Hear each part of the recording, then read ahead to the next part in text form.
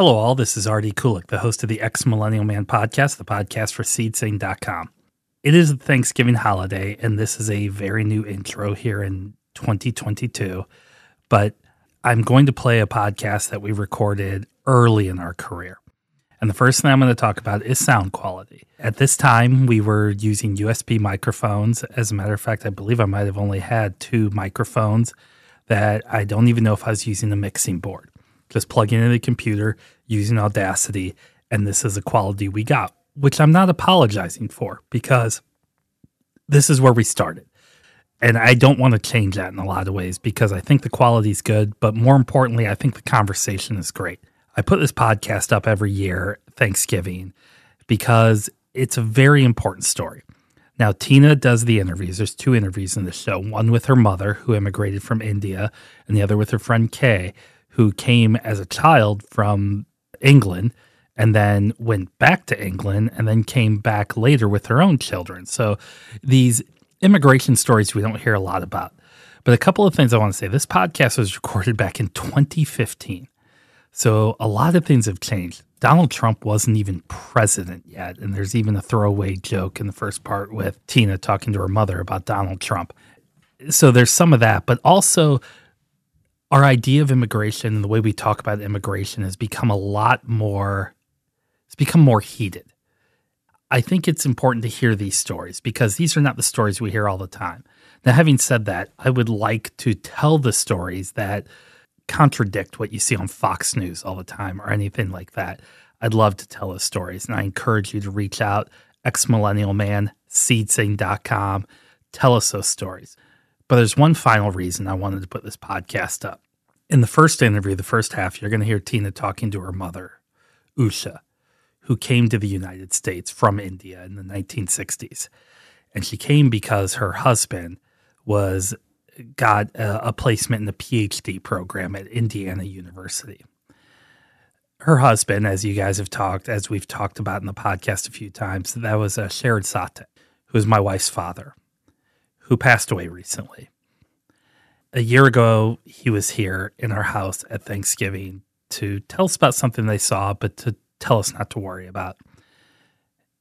And now we have said our goodbyes to him.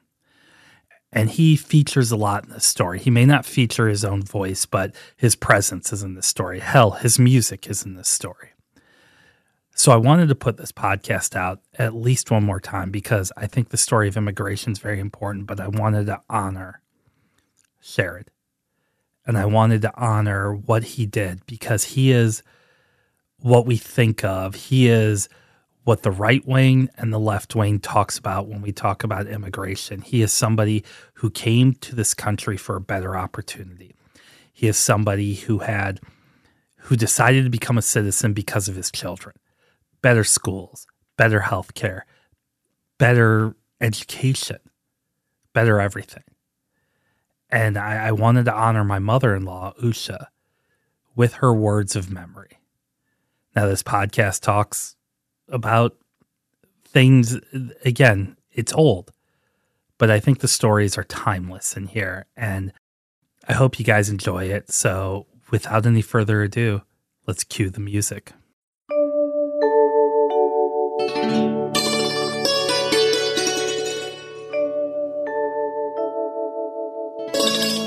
Hi, everybody. This is your pirate host, Tina S. I have hijacked the Ex-Millennial Man podcast for seedsing.com. And I am here with a very special guest today, my mother, Usha Sateh. Say hello to the internet, Mom. Hello, everyone.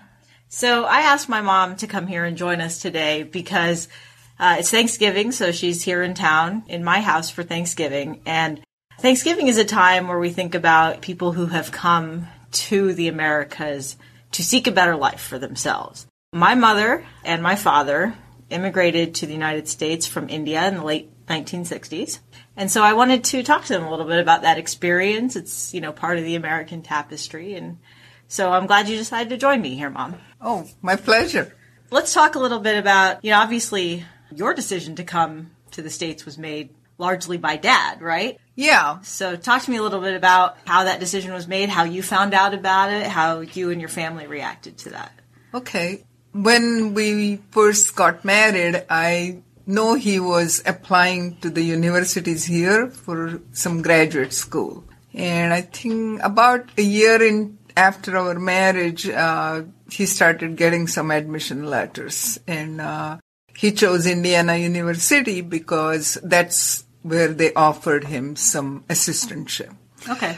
So having married to him, I was going to follow him over here. Of course, I didn't come right away because he was coming on assistantship and he had to keep his grades and make sure the money is enough for the two of us. So Dad had to make sure he didn't flunk out of school? Yeah, okay. Basically. He didn't need a distraction of a wife at that time. So it sounds like a long time to be apart. I joined him 9 months or 2 semesters later. Okay.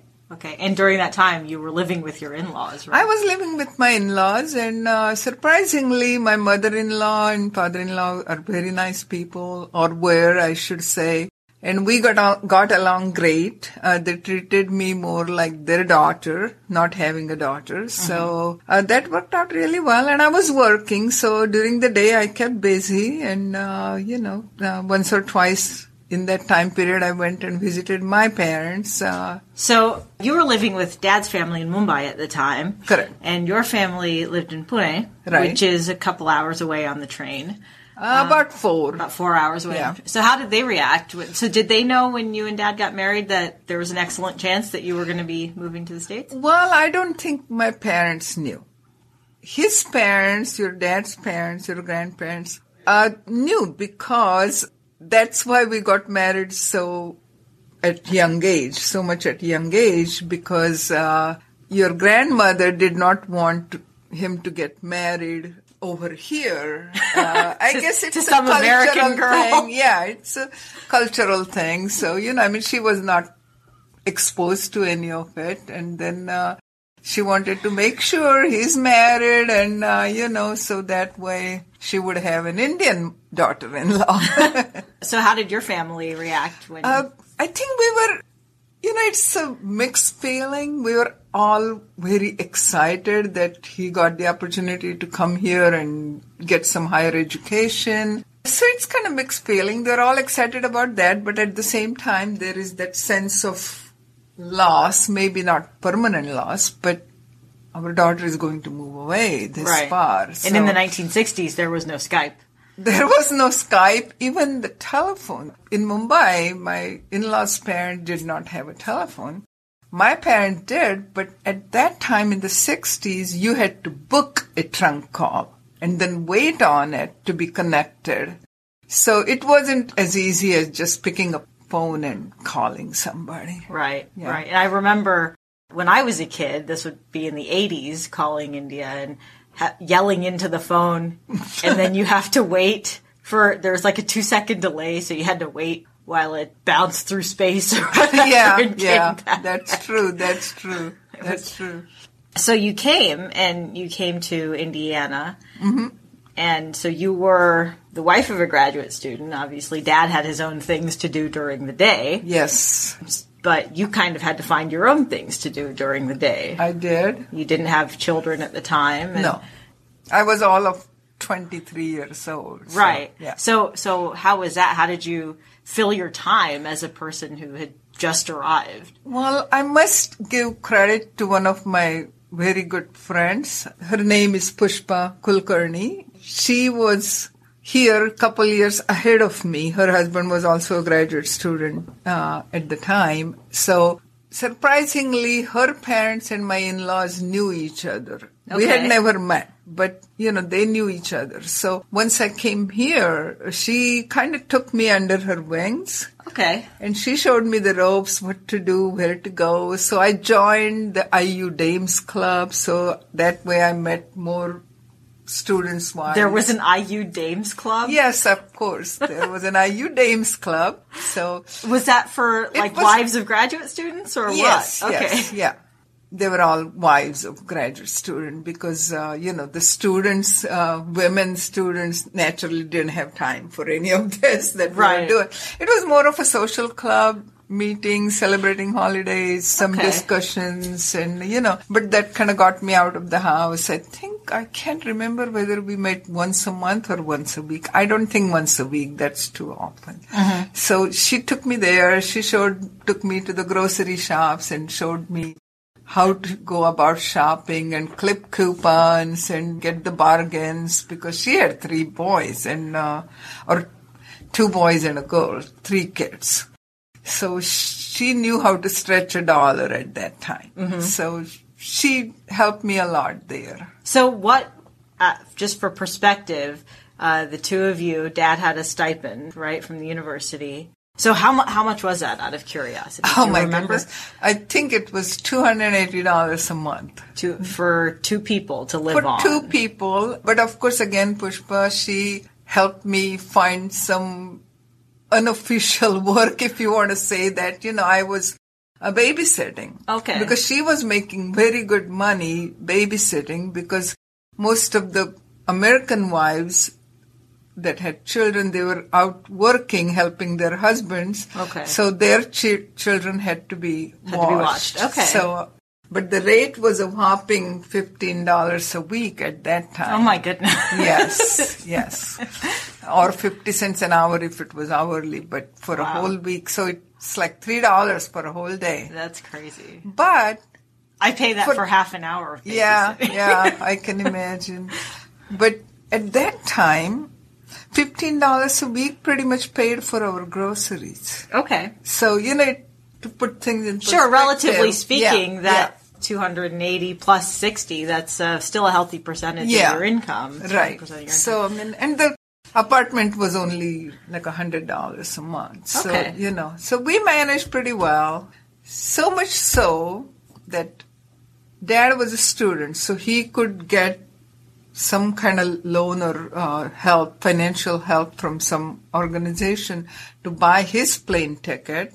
Okay. So whatever savings he had saved it for my plane ticket to come over. And that loan that Dad had taken didn't need to be paid off until after he graduated. And, once he started working, then he had to pay that off. But I guess we were never used to any debt. So, that was like something hanging over our heads. So out of his assistantship and my babysitting money, we saved enough money. And I think in a couple years after that, even before he graduated, we paid off that loan. So, So, it was enough money and our needs and expectations were not very high. Everybody around you is a student, so you're all in the same boat. Right.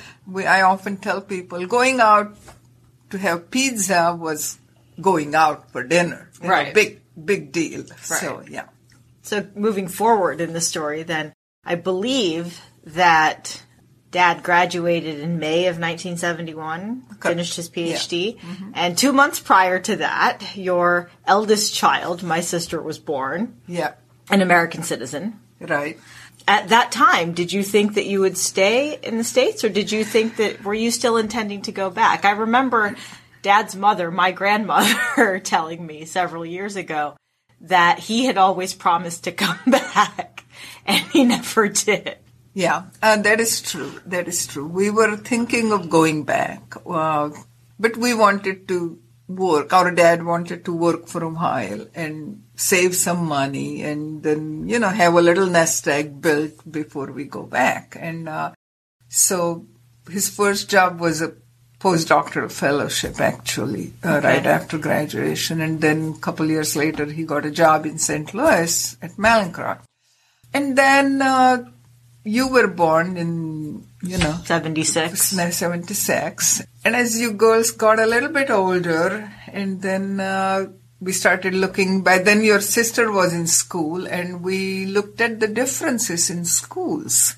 Schools over here, even the public schools, were so well equipped, and the class size was small, about 25 children at the most, as opposed to schools in India when even when we were in school, there were 50 children in a classroom. And by the time you would have gone there and gone in school, it would be 60. And then personalized attention was not even heard of. Mm-hmm. And so we started thinking that, do we really want to uplift? Because Vandana was already in school for 3-4 years. Do we want to uproot them and take them to a crowded school and think that you're not used to it? And one thing leads to another. I think you get used to the comfortable life, bigger houses, all of the above, things that are considered suburban American life, things that are considered luxury in India at that time, like a car and a refrigerator and all of that. These things are just normal here. They're necessities. So do get used to better life. And downside is you're away from your family. Initially, I used to be, especially the first few years after I came here, I used to be very upset at times that I'm so far away and, just go through the moods of being gloomy and sad and missing the family. But slowly, as you create your own family, like having children and all that, the intensity becomes a little less. Slowly get used to it. Think about this idea of family. There were always, when I was growing up, maybe 10 or 15 other Indian families that we spent a lot of time with that were your friends. They had children around my age. And I now think of those people as my aunts and uncles and cousins, even though we're not blood relatives. And so I always think about that as this idea of the family that you created as opposed to the family that you're born into. Was that a deliberate attempt to recreate that sense of community around you in St. Louis in the 1970s and 80s? You can say that, deliberate attempt, or it just happened because we were all in the same boat. None of us had our family here, right. And as close. We were kind of thrown in together because we spoke a common language, we had common culture, and then through that, friendships developed. Sometimes you get bound closer together because of your children. Like a couple of had the same age and, they would want to spend nights with each other. And then, you just kind of get together for the holidays and start celebrating. And that's how we become a family. I mean, anytime any of us have big gathering or weddings, somebody says, welcome to the family. It's a big extended family. Right. I remember my own husband. He has a large family on his mother's and his father's side. And think of the way that I know those people as my extended family. He's now come to know all of our Indian friends in St. Louis as my extended family. Exactly. Because he knows them better than he actually knows my brother. And, right. I don't have a sister, but my brother and his family and dad's brother, he's met maybe only once. Right. And, yeah. Right. So you've lived a few places in the States. You obviously came to Bloomington. Mm-hmm. And then I believe you lived in Durham, North Carolina while Dad did his postdoc. Correct. And then you came to St. Louis sometime in the early 70s, 73, 74? 73. Okay. So you've now been in St. Louis for 41 years. Yes. And had 3 different houses in that area in 41 years. Looking back on it now, are you going to be modest about your age, or can I tell people how old you are? Oh, I don't care. Okay. Well, you've now spent 2/3 of your life roughly in this country. That's right. But, obviously your most formative years were spent in India. Mm-hmm. Looking at your life overall now, do you feel like you are more American? Do you feel like you're more Indian? Do you feel more Indian when you're in India and more American when you're here, or vice versa? Or tell me your thoughts on that. It's kind of hard to distinguish anymore. When I go to India, I don't feel like, oh, I'm an American. I kind of blend right in with them. And I I just go with the flow. I don't, even though I'm used to certain things here, and if I don't get them there, I don't let my family know I miss them and I really want to have those things because I'm used to it. So I kind of blend in, try to blend in as much as possible when I'm in India. Somehow people still realize that, oh, you're not from around here, are you? You know, I don't know what makes them think that, but, you know, they do. It's because Dad is walking around in his Dockers pants and his golf league polo. Probably. And so, yeah, and I feel every bit as American when I'm here. But I also have my Indian heritage, so we try to preserve that through our holiday celebrations. Or even though I'm not very ritualistic, but at least we do some holiday celebrating Diwali and, you know, things like that. So, okay. Yeah. Because I look at you and I think you're very American. You snowbird in Florida and play golf. And happily retired people. Yeah. So. Yeah. No, in that respect, yeah, we're very much American. You've always struck me as very assimilated into American culture. Yeah, I think I have. And even raising me and my sister, I don't think that's ever bothered you that we are I think my sister and I are both very American, and it doesn't seem like that's ever bothered you and Dad. No, it hasn't, because, you know, if you're in this country, you have to assimilate. You have to go mainstream. Otherwise, why be here? So, yeah, that's how we feel. I mean, Dad is also very Americanized. I mean, you know, just... and at the same time, he's kept his Indian roots and hobbies and his music and teaching the music also, so Indian music. Right. So I think in my mind we have a good balance of both cultures. Right.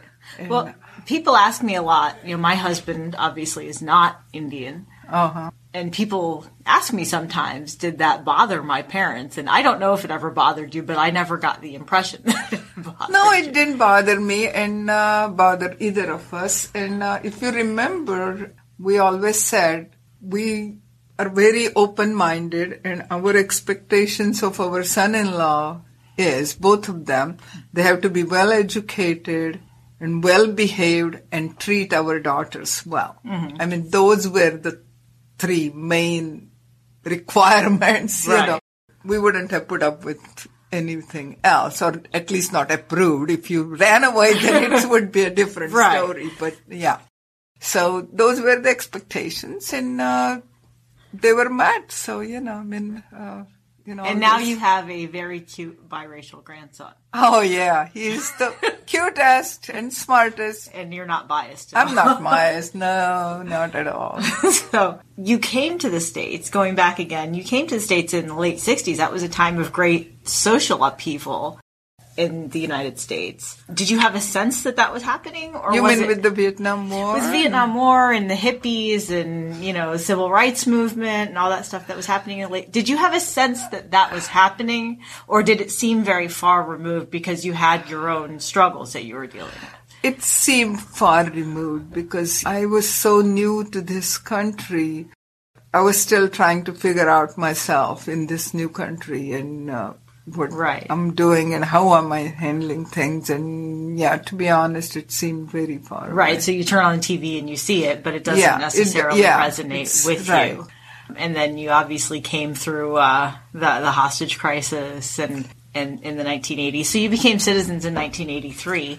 What drove your decision to become... I'll be honest with you, one of my earliest memories is going with you and Dad to be sworn in as United States citizens and hearing you say the Pledge of Allegiance and get your little tiny American flag. Yeah. What made you decide to do that? First of all, by then we had made the decision to stay in this country. So if you're staying in this country, you need to participate in its civil governance and voting and all that stuff. Voting and all of that. So that's one thing. Because and other thing, I think during the Iran-Contra and all that, and the Yugols were citizens born here. Mm-hmm. We were your anchor babies. You were anchor babies, I guess.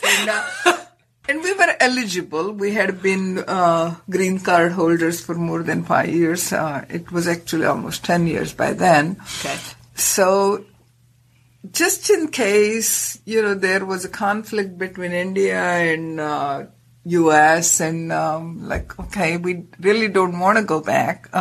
Our children are here. We want them to have this good life. So we don't want to be deported in case. I mean, right. What goes through your mind. So, so we said, it's about time. We've been green card holders for 10 years. It's about time we became citizens. And that was it. I mean, we worked on it, passed the test, and you were there when we were sworn in. I remember.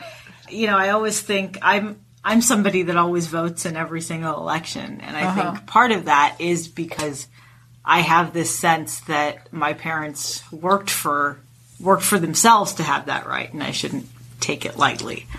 That's good. So that's your influence on me. Are there any other thoughts you want to share with me about your experience as an immigrant, or about what you've seen over the country in the last 40 years? And yeah, I think at least when we were students, there may have been racism. But we really, being in the university town, we never felt it. Right. And Bloomington is a very, it's like Berkeley in southern Indiana. Yeah. And we never really experienced it.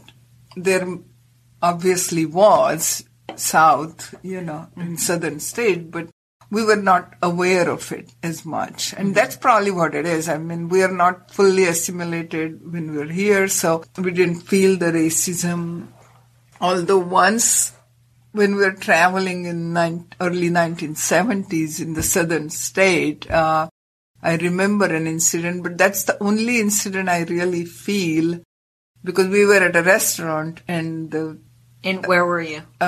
Chattanooga, Tennessee. Okay. We were in the restaurant, I think it was before you were born, in 1974, and your grandparents were here, and your sister Vandana, and, two of us. And the waitress just wouldn't come to take just wouldn't serve us. She just wouldn't look at us. And that kind of hurt, that just like...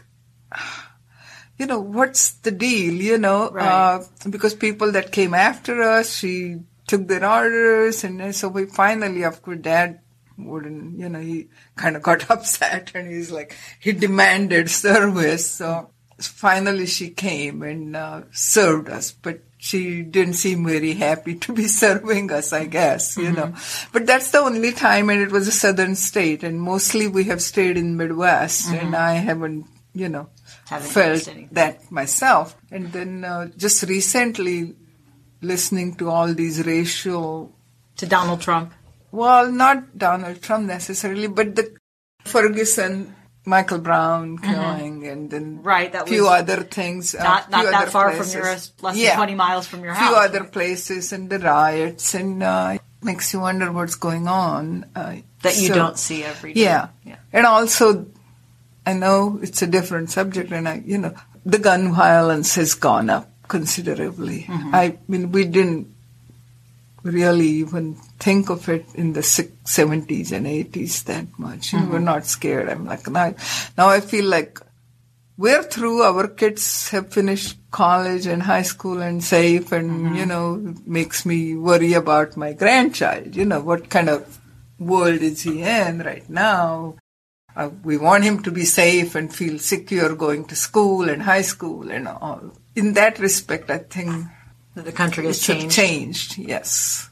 Thank you for talking with me, Mom. I really appreciate it. I've learned a couple of things here. It's amazing how when you're a kid, there are things that you just never ask about. Yeah, that was... I think as a kid, you think that your parents' lives started when you were born, and then as you get older, you realize that that's not actually true. Yeah. So it does start a new chapter when the kids are born, of course. But anyway, I thank you for sitting down and talking to me. Oh, my pleasure. Thank you. My pleasure. Thank you. Hello all, this is RD. I wanted to talk to you guys about another podcast that I do work on called High Heels in Politics. It's hosted by Marianne Christie, who I work with here in Southwest Ohio. And Marianne, she interviews a lot of influential people. In Ohio, she's interviewed a lot of political people that are influential. But for those of you outside of this state, she's also interviewed people like Susie Chapstick Chaffee, a former Olympic skier who was the face of chapstick for the 1970s and 1980s. It's really interesting to listen to that one because she talks about her struggles as a woman in the Olympics, but then how she used her celebrity and her attractiveness in order to get more rights for amateur athletes, which led us today to things like the NIL. Also, Susie was very instrumental in Title IX, which we're celebrating the 50th anniversary of. But it's not all just seriousness. Marianne has also interviewed the Naked Cowboy, the New York City icon that's been out there. Simon Lease, who a lot of you may know if you've ever seen The People vs. Larry Flint. He was the guy that arrested Larry Flint. He also arrested Jerry Springer when Jerry Springer was a member of the Cincinnati City Council here. So I encourage you guys go to Spotify, Google, Apple, go search High Heels in Politics, follow, subscribe the show. Marianne comes out with a new one every week, and it's an incredibly great conversation. And if you're interested or know anybody that may be on High Heels in Politics, just go to the contact page and talk to us. So let's get back to the conversation.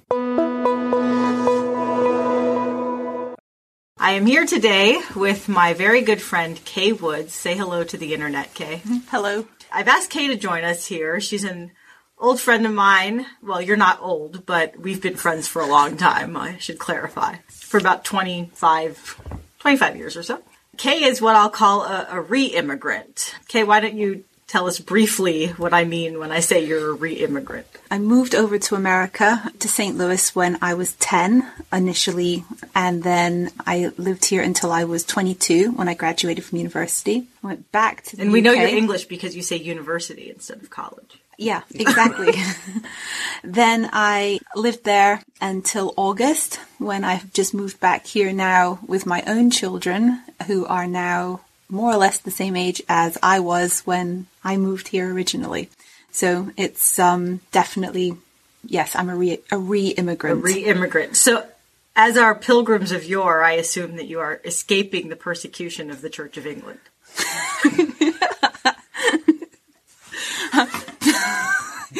You didn't say I was going to have to talk about religion. I'm sorry. Have another sip of wine before we go. No, we're nice Catholics these days. So yes. So you are escaping the Church of England. I promise to relax in a bit. So as I understand it, you moved here for the first time in 1985, 1986? 86. And you've come back, and you were here for 12 years, and you've come back now nearly 30 years later with children of your own and are. So do you feel like you're reliving your parents' life? Do you feel like it's given you a different perspective on your parents? Oh, yeah, definitely. Yeah, it's you definitely get a chance to understand. It's definitely a chance to understand my mother in a way that I would never have done as a child. There's nothing quite like literally doing the same thing that your parents have done to your own children to then see it through different eyes. So no, it's been good. I've really enjoyed the chance to do that and see things see it through her perspective. So let's go back 29 years ago. Do you remember first getting off? Well, you didn't get off the Mayflower, you got off a plane. Do you remember first getting off that plane? Or let's go back even further than that. Do you remember when your parents told you were going to move to America? I do, yeah. Now the world was a lot, definitely a lot bigger back then. And I had heard of America. I remember I liked Orphan Annie and E.T. And I think America was somewhere between those things. There was definitely New York City. I'm sure there was some great stuff going on in California. And, I had no concept of America beyond those two films. And you moved about halfway between. And we ended up moving 1/3 of the way across. We used to describe it to people. And just getting off, I have never, ever forgotten the feeling of stepping off of the plane and walking out and the sliding doors opening, and for the first time in my whole life being in a foreign country that was so hot, the heat, it was August, knocked you backwards into the airport, and it was like nothing I had ever felt in my life. And that was the most poignant memory. It's, I think, so different from my girls because we've been on holiday, we've been to Greece, they've been all over the continent in Europe.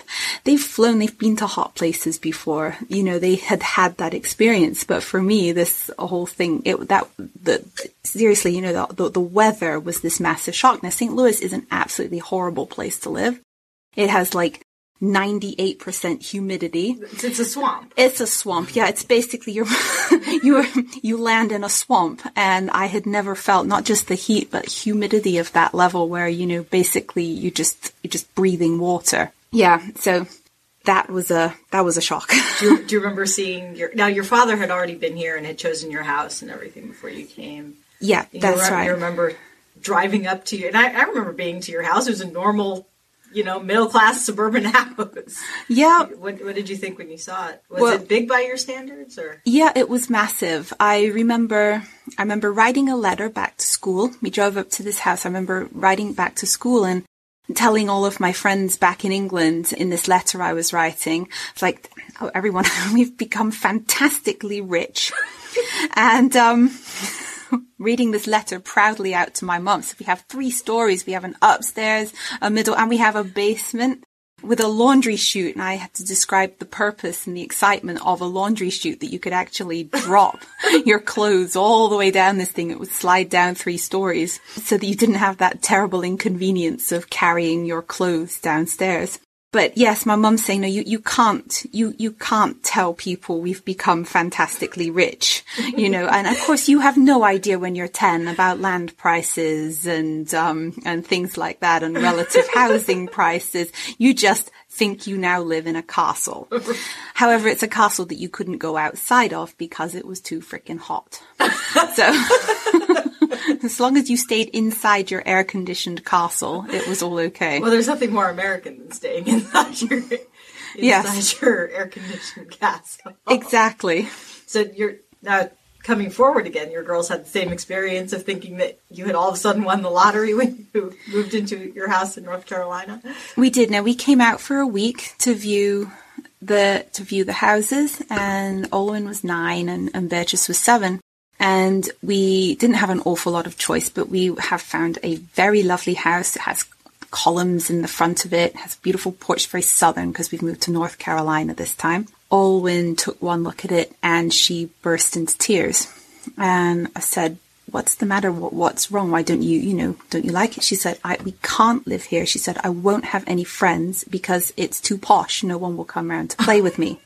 And we had this wonderful estate agent who put us all back in the car, drove us over to her house, and she literally drove us up to show us her house, and there's her kids outside of her house so that she could show Olwen, everyone in America, live in houses of the same quality and standard and size. Right, that it wasn't so abnormal. This is not completely abnormal. She is not going to not have friends because we have become... That's interesting. I didn't realize that would be...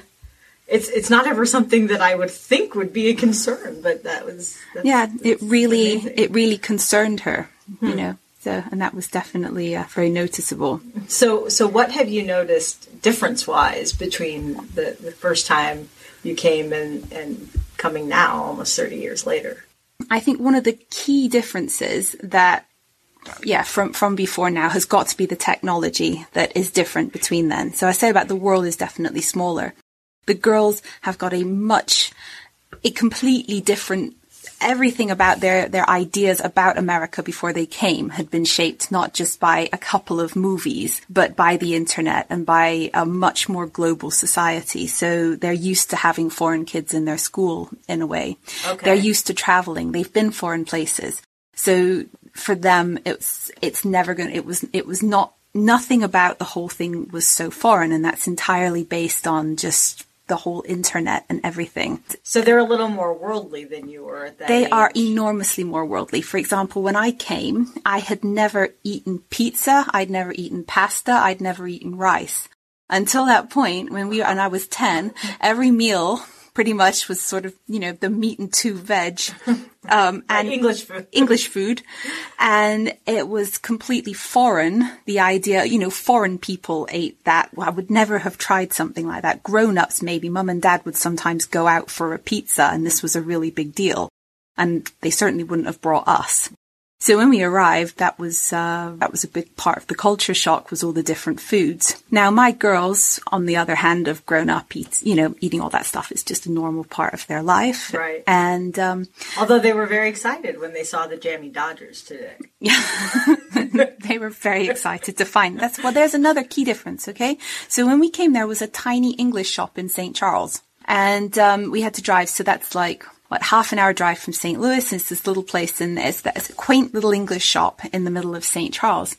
And in the front half of the shop is all the stuff that the tourists buy. You can go in there and you can get teapots with the royal family on them, and things that English people would never actually buy. Yeah. But in the back, there's a secret door, and it opens up. And you go into the back, and the room was like this amazing thing. You walk through there, and in there was all of the English foods that you could only get from this special shop. And oh my goodness, the price you would pay for a piece of home, a piece of something that tasted normal. Right. But so for me, I was not the most, so it was a lot bigger culture shock, all the food. And then you miss the food more. Whereas I think my girls, because they've always been better about and more exposed to stuff, right, it's a lot less of a shock. Right. Therefore, when they come, so okay. They've, yeah. Now, I mean, my parents are Indian, and I always remember going to the Indian store, and there were 2 or 3 Indian stores in the area when I was growing up. And so it's kind of surprising to me that there's only one English shop in the entire St. Louis metro area. Yeah, but English isn't exactly known for having good food. Well, okay? People go out for an Indian. No one goes out for an English, well, okay, but back ever. then, in 1985, nobody ever went out for Indian food. It was... No, I guess not, no, because Mum and Dad couldn't get that either. I think John Cleese once said that English food is what it is because they had an empire to run and couldn't focus on the food. Yeah, exactly. But yeah, and they also, I mean, the other half, like the technology, I was thinking about this, is just like being able to communicate so easily with people back home in a way that you can't. But when I came out, we had, obviously you call people on the phone, and we all used to gather around the speakerphone in the kitchen. It was all done through satellites. So when you spoke, you had to speak to the other person. You had to wait 2 seconds for them to both hear you and reply. Did you have to yell? Well, if you had the speakerphone on, it was unbelievable. It was like yelling into a cave to start off with, okay? And then you've got it bouncing off the satellites and then coming back. So what you would end up doing is sort of over-talking the people at the other end.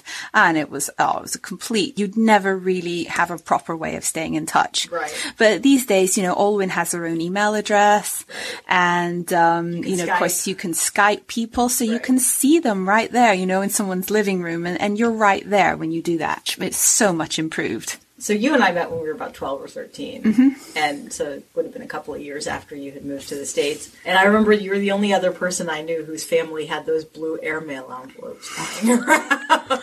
Yeah, exactly. But we could write letters, at least in those days. Right. That was a good skill, was to be able to write a letter. And yeah. I remember my parents always getting excited when the little blue envelopes showed up.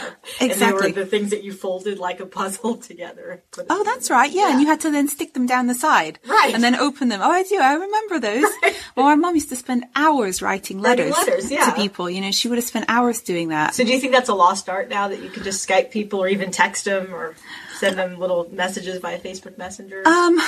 Sort of, but it's such a much more real form of communication than you get in a letter, where you get this sort of, you sit down and you think about what you're going to say, whereas I just WhatsApp a photo to someone that I would always have done, and bang, out it goes, and they ping straight back with a thing. It's whether you're 3 miles away or 3,000 miles away. It makes no difference, and that has made a huge difference. You do have to remember about time zones, though. Yeah, that's the only thing. I text my cousins in India every now and then, and sometimes I forget that it's the middle of the night for them. But. Yeah, exactly. But yeah, the other thing I think, I was thinking about technology again, because technology seems to keep being the thing in my head that's got to have made a huge difference. And thinking back to my mum, and thinking back to the first thing I got when we got off the plane, I got a mobile phone the next day, realized not going to get anywhere. So that's the first place we went after the Social Security office, which sent us away because our forms hadn't cleared.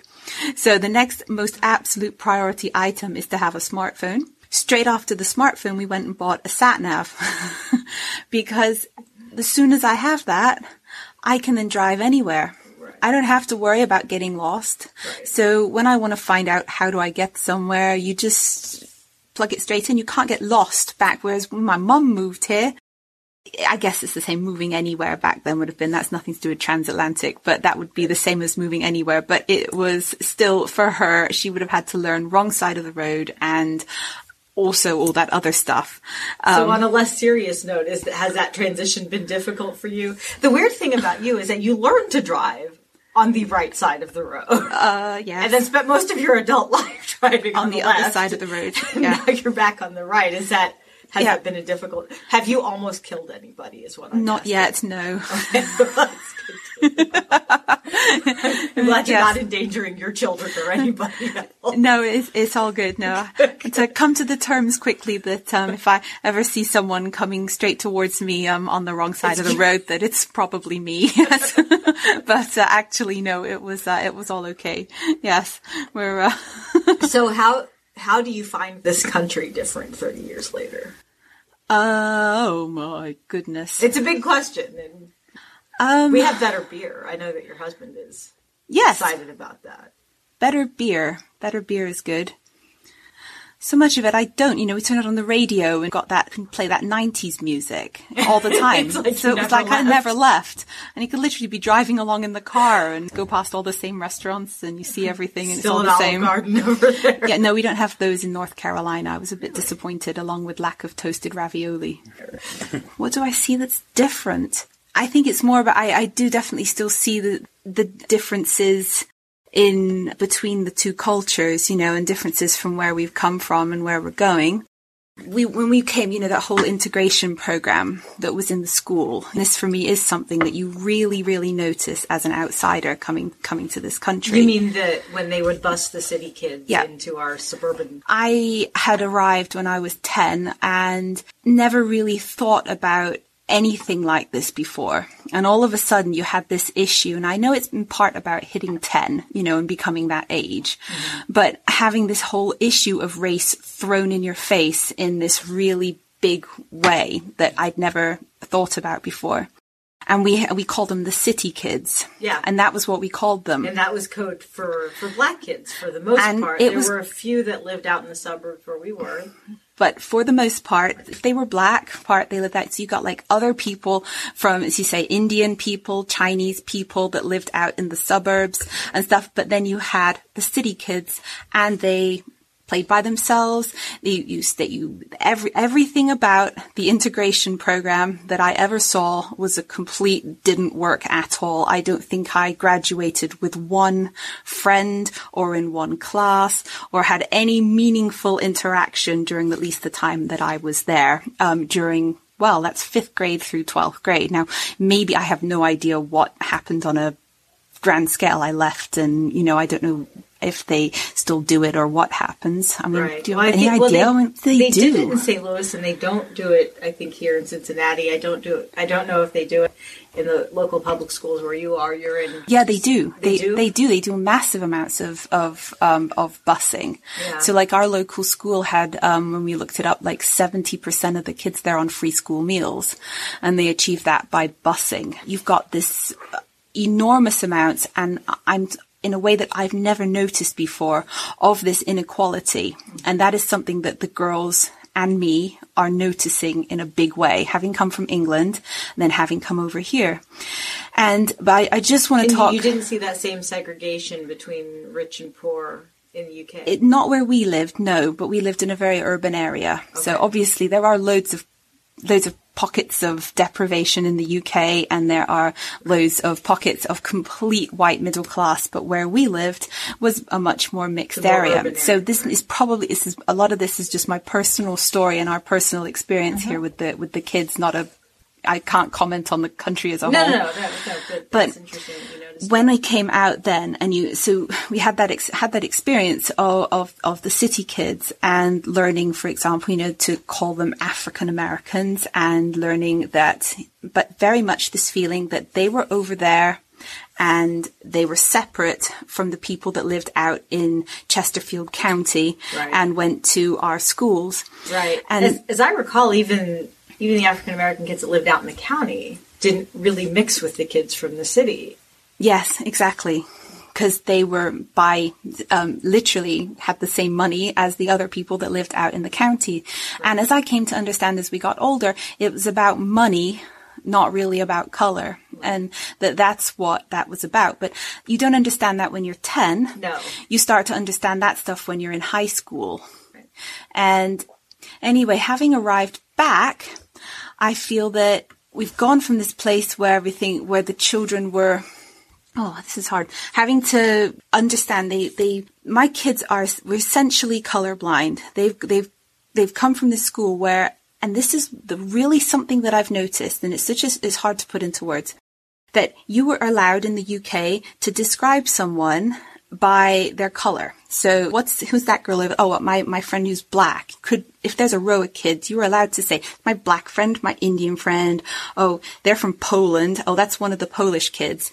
And you would have a whole thing that, because no one really cared or saw it, it was no different than him in the red hat or her in the orange jumper. Now, we came over here, and I remember asking one of the teachers, so we'd been there for not too long, I said, I don't want to put my foot in it around here. I said, I just want to make absolutely certain, I get these terminologies right. And I said, what would we describe people as what's the correct, politically correct term? I said, for Beatrice's new friend, I said, is she still African American?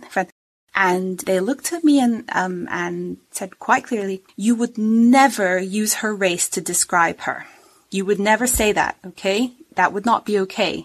That was Beatrice's friend in the orange jumper or in the purple coat or in the hat. But you would never, if there's a row of kids, use their race as a word to describe them. And I realized just how indicative that is of how close racism is to the surface, and how that people are afraid to use that as a descriptor was, to me, really, it shows that it's not okay in the same way. Once people get beyond it and you can describe yourself by your color in the same way that you describe your hat, then that's where you realize you've got much to a better place with kids. Right, because the idea now is that if you say, Beatrice's African-American friend, you're saying that as a pejorative, where you don't necessarily see it as a pejorative, but because it's so close to the surface, that some people do see that as a negative thing, that we avoid saying that. Exactly. So anyway, I have found that strange, and I have found that as an outsider, I saw it when we came before, and now that I've gone away and I've come back, it to me is one of the things that most has stood out to me, because I'm quite sensitive to it. I was very keen for the children not to come here and discover racism and realize how utterly impossible that is. Olin's reading books about it at school. Right. She's learning about it. It's part of growing up as well as she's getting to that age. She would have had to have started learning this stuff. So I do realize that in part it's her getting older. Right. But also it's just sad that she now has to do that, and that her first observation, and she really noticed this, we drive from our neighborhood is now almost predominantly white. Mm-hmm. The people that live around us now are white in our area. And you drive a few streets over, the houses get a lot smaller. And the people that live there are majority black. Mm-hmm.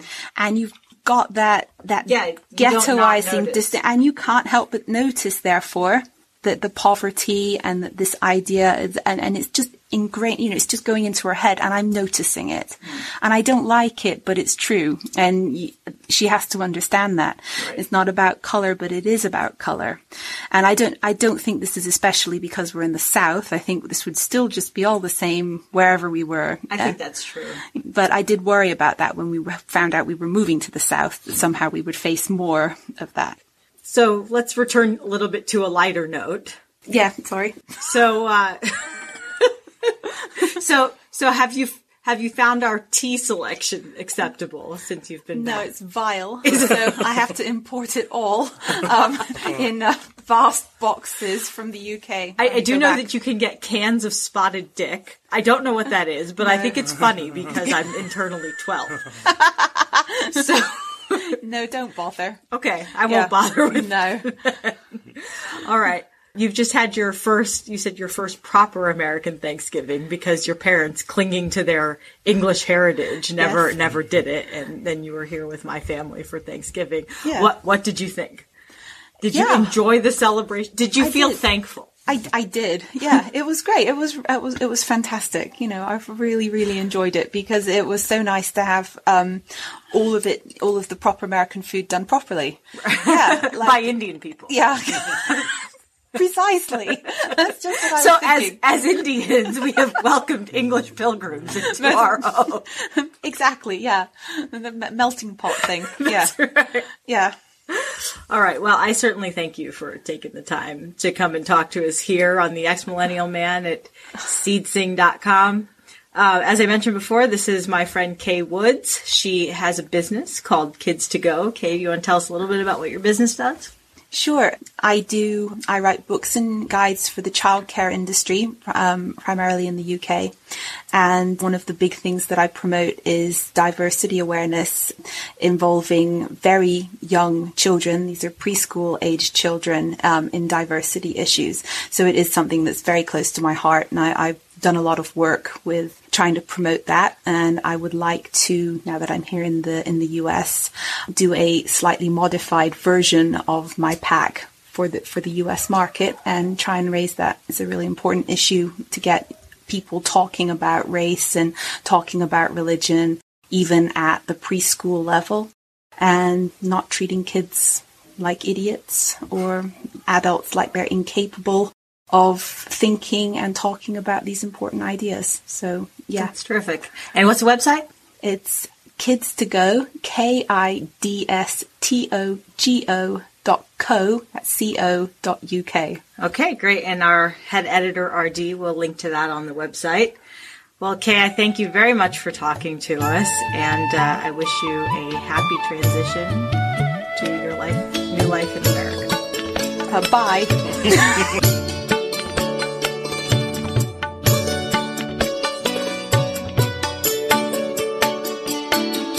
क्षणाक्षणास पूजिले अथांग स्वप्न लोचनी कणा कणात देखिले तुझेच रूप दर्पणी. The Ex-Millennial Man podcast is a production of seedsing.com, fully owned by R.D. Kulik & Associates, LLC. Producers Ty Kulik and Ryan Kulik. Adequately engineered by Ryan Kulik.